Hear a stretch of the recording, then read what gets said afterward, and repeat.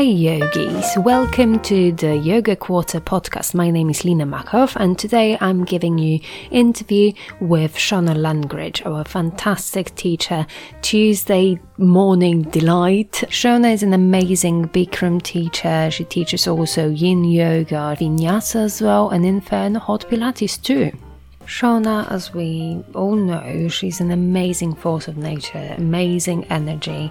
She brings so much spirituality and positivity that it's just beyond measure, beyond expression. Like, I can't really explain that to you people. I'm sure you're gonna love this interview. Shona shares so much wisdom and we all can learn from her so much. I just want to warn you that this is first Zoom interview that we did, so the sound quality is not perfect, but well, in this situation nothing is perfect and we're learning as we go, as we all know it. We were still sorting things out and we were trying to make it the best possible. I think the next interviews will have better sound quality, but for now that doesn't take away from Shona's wisdom and amazing chat that we had. So please enjoy and give me some feedback on Alina, that's with double E, at theyogaquarter.co.uk. Enjoy.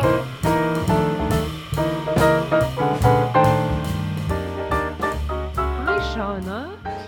Hello, how nice to see you. Oh, nice virtually.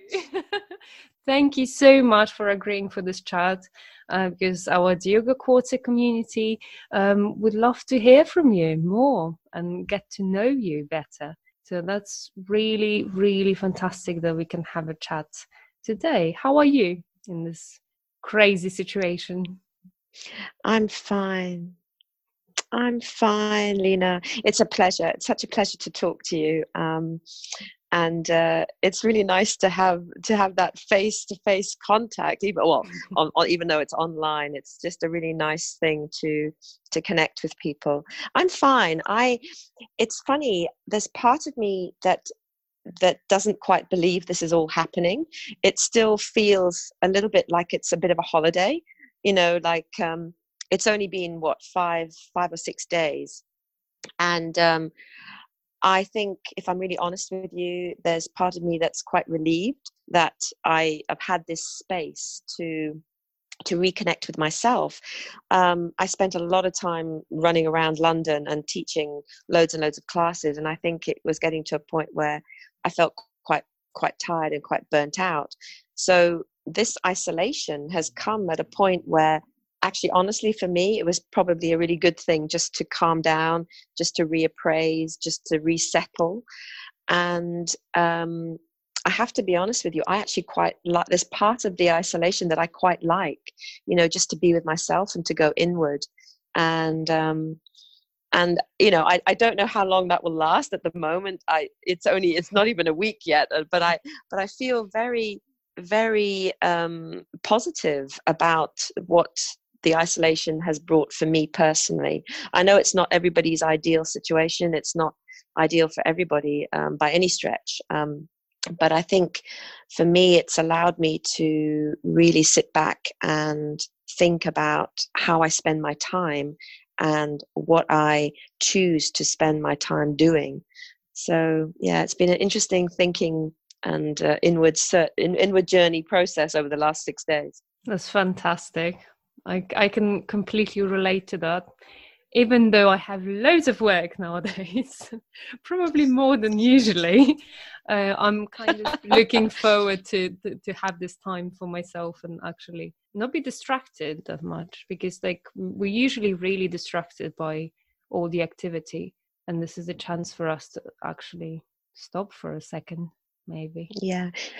It's so interesting. I started tidying up some of my paperwork and stuff, and under this whole pile of paper, I found all these incredible, like, books that I didn't even remember that I had. You know, books on spiritual reading. You know, books on shamanism, books on all sorts of really interesting subjects.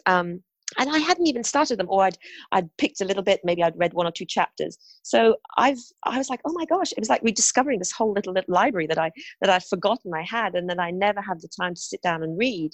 So I've spent, every day reading a little bit, and meditating, and obviously doing some of the classes online, which are fantastic. I'm actually really, really enjoying them.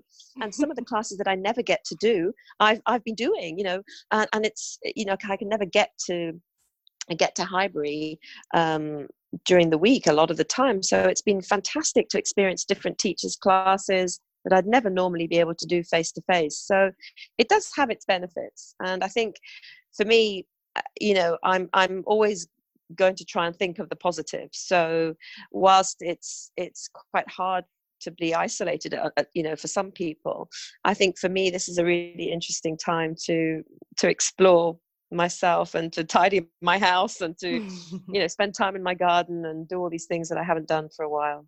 I have a 2-part question for you, because you're a teacher, obviously, but you teach many things, because you teach Pilates, you teach Bikram, you teach Yin yoga, Tibetan bows as well, and like many types of activities, many types of classes that you teach.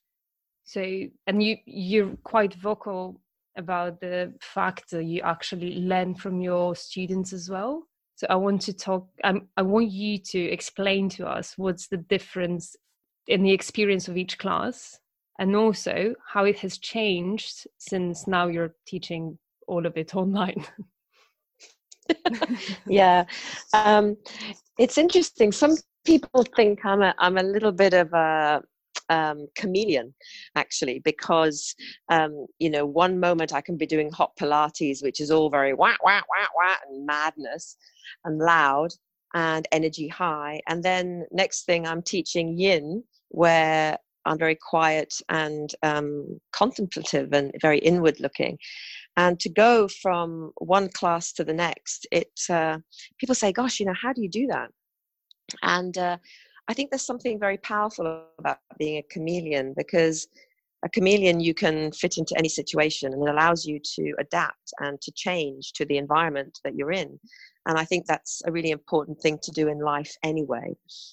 And it's interesting to see the students that choose to do all those classes. So they might start with hot Pilates first thing, then they go to Bikram, and then they go to Yin, and how they transform as well. And I think, to me, that just shows us that we're just a little bit of everything. All of us, we all have little bits of madness in us. We all have little bits of calm, and we're all everything. I observe the students all the time, and the power and the consistency and the dedication and the focus that they practice with, whether it's hot Pilates or Yin or Bikram, it always astounds me. And that's what I mean by they always teach me much more than I can ever teach them. And I learn by observing, and that's how most of us learn. And so the students are a really big part of everything that yoga has brought to me. And it definitely does change the dynamic, seeing them online versus seeing them in the class. There's no question about that. But what makes it so special is that what I'm beginning to realize is that it's not necessarily about the yoga. I think people are just wanting to connect. So, even if things go slightly wrong, we can't, online with the little boxes, we can't quite see the bodies properly. I think the fact that everybody is there together, we're kind of separate but together, and I think there's a beautiful energy in that. And even though we can't quite correct people, or they can't quite see us properly, we can hear each other's voices, or we can at least know that there's a community out there. And I think that somehow brings us together in a very special way, much more so than the obvious. There's so much more going on than, yes, of course, there's energy when you're all together in a room, but ultimately we're all connected in a different way. And I was thinking about this the other day as well. I thought, gosh, imagine if this had happened 20, 25 years ago. where there was no technology at all, we would be completely isolated. So we should be really grateful for having this technology that we can do Zoom and interviews and podcasts, and we can do all these Zoom classes. It's amazing. It is quite amazing. I'm really curious about your journey. How did you end up as a teacher of yoga and other classes? Oh, wow. So I basically spent 30 years of my life in the corporate world. I went to university. I did marketing with languages, French and German. And so I desperately wanted to be this kind of high power businesswoman of the year, and I spent 30 years, in the marketing and advertising world. Basically, I was head of marketing for a number of different global charities around the world. And I traveled extensively. I lived all over the world, in New York, in Switzerland, in Hong Kong, in Australia, doing all these amazing jobs, ultimately in advertising. And I worked for BMW, I worked for sports marketing agencies. And whilst that sounds very glamorous, and I spent a lot of time traveling around, it gets to a point where it just didn't sit comfortably with me anymore. There's an isolation when you're in a hotel room and you're living off a minibar, and it sounds very glamorous when you're sitting in a country, I don't know, in Venezuela somewhere, but it's very lonely, and it got to the point where I just thought there must be more to life than this. And I certainly never did any yoga. I was always running on the treadmill and a real gym junkie. And then a friend of mine said, have you ever heard of this kind of hot yoga called Bikram? And I was like, oh no, but I'll give it a go. Sure, why not? So I went to my first Bikram class, and to be honest with you, I absolutely hated it. I absolutely hate it. I came out of there and I said to my friend, I said, what were you thinking? Like, how could you take me to such torture? Like, what the hell were you thinking? And we were laughing outside, because I remember so well, it was in Tooting, and we were sweating like pigs, and we came out and we said, well, yeah, we're really glad we tried that, but I'm never doing that again. And then another friend of mine, completely different, said to me, Shona, would you like to come to a yoga class? I said, no, I've Bikram. I said, no, I've done it. I'm not interested. No, I've done it. Not interested. Anyway, she convinced me to go, and it was actually to the Chiswick studio. And I went, and that was the second class I did. And from then I was just completely hooked.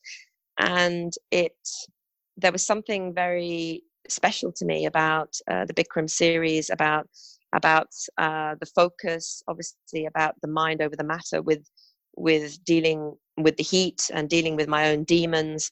And each posture showed me something about myself, whether it was attachment to the shape, or whether it was wanting to get it right or not wanting to get it wrong, or doing being the best in the room, or whatever it was. And I could really see how my corporate life just came into this yoga, and it really affected me. And then after about 4 years, I thought, oh, I know, I'm going to go and do teacher training. So I went off to Thailand in 2014 and trained with Bikram, and the rest is history.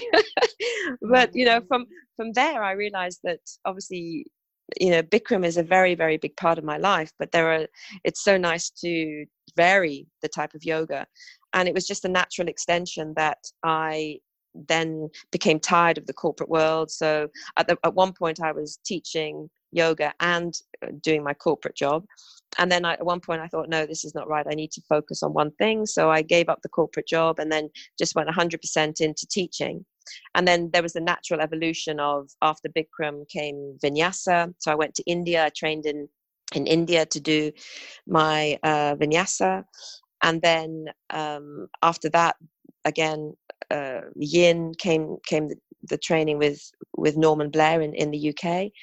And then hot Pilates, which was the icing on the cake. And that was interesting, because that to me was a kind of a throwback to wanting to keep active, that the gym junkie type of thing from the corporate world.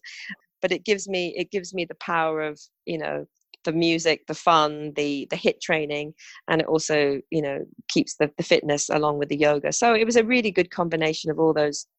It's a nice combination to be able to teach all those 4 different types. Beautiful. I want to go back to that Bikram for a second, because you're famous for being a rule breaker in Bikram. Can you tell us more about that? Oh, oh my goodness, I've been called many things in my day, but a rule breaker, I love it. I love it, Lena. I love it. Yeah, I know. It's by that I'm assuming you're meaning that I play music in my Bikram class, and I tell people unashamedly, if they want to close their eyes in Savasana, they can feel free to close their eyes. Yeah, all of those Yes. like tiny things, you know, those are not like, it's still the same sequence and all of that, but all of those tiny things, they do change the practice a bit, and the meditation at the beginning that you very often do as well. It's just, I love that, but it might be seen as something outrageous. So like, Yeah, absolutely. I love being outrageous though. I just love being outrageous. No, I mean, I totally get that it's the way I teach Bikram is slightly different to what most people expect, and it's not everybody's cup of tea. But the reason I do it for me, and it's just it's just evolved as I've practiced more and more, because when I started practicing Bikram and teaching it, I was very much dialogue led, 100% push, push, push, you know, lock the knee. There was that kind of yang aggression with the way I used to teach Bikram, and that's how I expected it to receive a class. And when teachers were kind of a little bit gentler when I was taking Bikram classes, I was like, oh my God, that's awful. What are they doing? What are they doing? This is sacrilege. How dare they? But then what I realized was, over time, so much of our life is spent in a yang context. So much of our lives are spent pushing and trying to achieve more and do more. And the essence of yoga seemed to have, to me, seems to have got lost in all of that. And when I went to India, and I've spent a lot of time, as most of you know, in Nepal, in India, in the Himalayas, isolating myself with Tibetan monks and all sorts of different things. And for me, it came down to just connecting with myself and allowing these shapes to show me a part of myself and who I am. And so to look at myself in the mirror for 90 minutes is very challenging, and it tells me a lot about my acceptance of myself, the words I'm using to talk to myself when I look in the mirror. And all that becomes very much part of this practice of what they call yoga. And what I realized is, you don't need to push and push and push to get to that place.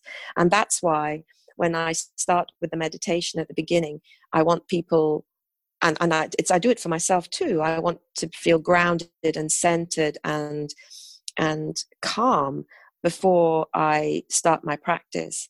And then when we go into the postures, you know, we move together, we breathe together, we are creating an incredible energy together. And that creates something very special as a group, but also individually for inside. And again, you know, we spend all our time looking outward in our lives. And the practice of yoga is to go in and to examine the self and to question the self. And self-inquiry is really important. And that's what I want to try and encourage students to do. And you can do that in a Bikram class. 90-minute Bikram is the panacea of all yoga. I mean, it's the most incredible practice, the most incredible sequence for strength, for flexibility. And all I'm trying to do is add just a little bit of a spiritual dimension for people to look beyond just the physical shape and connect with themselves on a very personal, spiritual, deep level. That's beautiful. I think that's why I love your classes so much. Thank you. But it's something like, for example, I was very much against Pilates for a very long time, and like fitness in general, because I don't like this like young, very pushy energy. It's really hard for me. So when the spirituality is added, then I can actually receive the class properly. I mean, I'm getting into Pilates as well at this point, but like slowly. Yeah, no, I totally understand that. And, you know, I think what I'm trying to say in a very long-winded way is that there's room for both. You know, there's room for everything. And as I said at the beginning, we are a little bit of everything. We're a little bit of yang, we're a bit of yin, we're a bit of aggression, we're a bit of calm, we're a bit of frustration, we're a bit of love. You know, we're because we're human beings, we're just all everything. And I think everybody finds their way. You know, ultimately, for me, the journey of yoga is just to find a relationship and an acceptance of myself. And there are many ways to climb a mountain, and everybody's journey is different. And that doesn't mean it's one journey is better or one journey is worse or one is right or one is wrong. It just means that they're different. And so we all have to find our way to that space of just being content with ourselves. Because, you know, I think about this a lot. You know, I recently lost both my parents, and you know, when they were on their deathbed, they didn't think about the fantastic presentations that they made in their job. They didn't think about, you know, what they achieved. All they thought about was the relationships that they built, you know, through life, and the relationships with themselves, and that they were, I guess, at peace, you know, with themselves. So I think that's really what it comes down to, is just having that, and that yoga. If yoga can't bring you that sense of peace, then what can, you know? That's absolutely beautiful. Thank you so much for this. You're welcome. I feel like crying. Yeah, I'm touched as well. I'm like, oh. It's true. I think and that's what I want to bring into the yoga class. I want people to see me for who I am, warts and all. And none of us are perfect. Everybody has things that we've all done, things that we're not proud of. We've all had things done to us that we're not happy with. But it's how we deal with it, and we move on, and we learn from it, and we grow, and we develop. And when we connect, I think, and I say this all the time, but I think for me, when we connect with that part of us that is beyond just the physical, then we're full of uninhibited potential, and it's up to all of us to find that potential.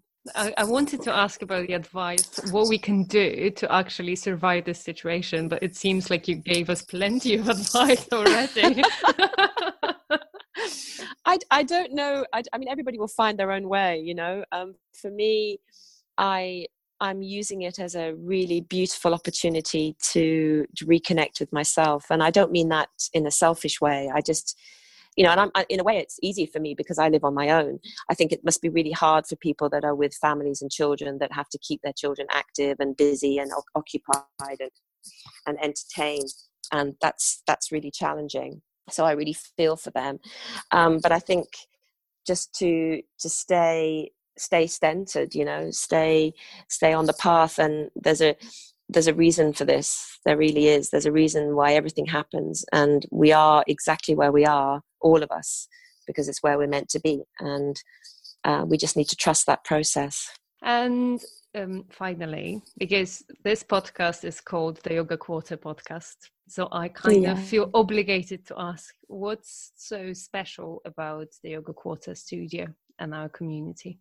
I said this on my little video the other day. The students are just legendary. They're legendary. I mean, they are, and it just goes to show how resilient everybody is, you know. And the students that I have, and obviously I only see students on a Tuesday morning because that's the only time I teach, but the ones, they're fun, they're dedicated, they're committed to themselves to turn up regularly, and they come in, they have these massive smiles. There's a very beautiful energy that I see on a Tuesday morning.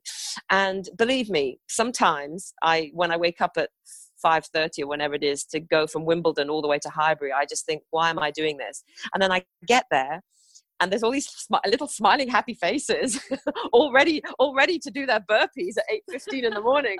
And I was just like, wow, these guys they're like superheroes, just to turn up regularly on a regular basis, doing their thing with love, with energy, with compassion for each other as well. There's conversations I hear in the changing rooms. It's really beautiful. And, I think Georgina and Carl, they've created something very special, and it takes a lot of energy to get people to feel connected, because some people just go in and go out and that's it. But to hear some of the conversations about how they feel about the place, and how the variety of classes that there are as well, that's really important, to give people the sense of choice. I think that's a beautiful thing. But yeah, the students are pretty special. Fantastic. Okay, I decided to add at our little podcast quick fill in the blanks type of situation at the end. 3 little things that bring me peace of mind are. 3 little things that bring me peace of mind are nature. Not so little, but I'll accept that.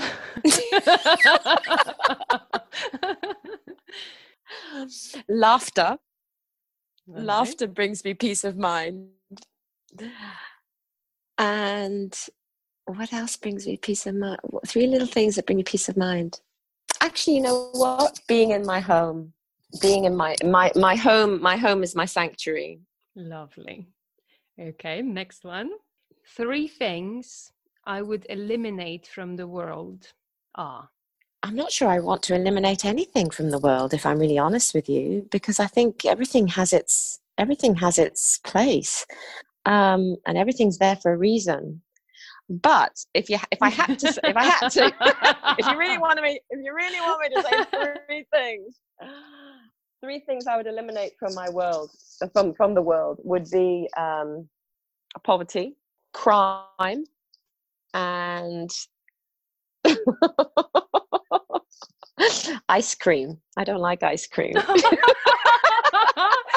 I wasn't expecting that at all. I hate ice cream. I don't know why people eat it. It's the devil food. Even like sorbet, Oh no, that's even worse. Oh my god, it makes ice cream and sorbet makes my mouth tingle. It leaves this horrible thing in my mouth. Amazing. All right, the devil food.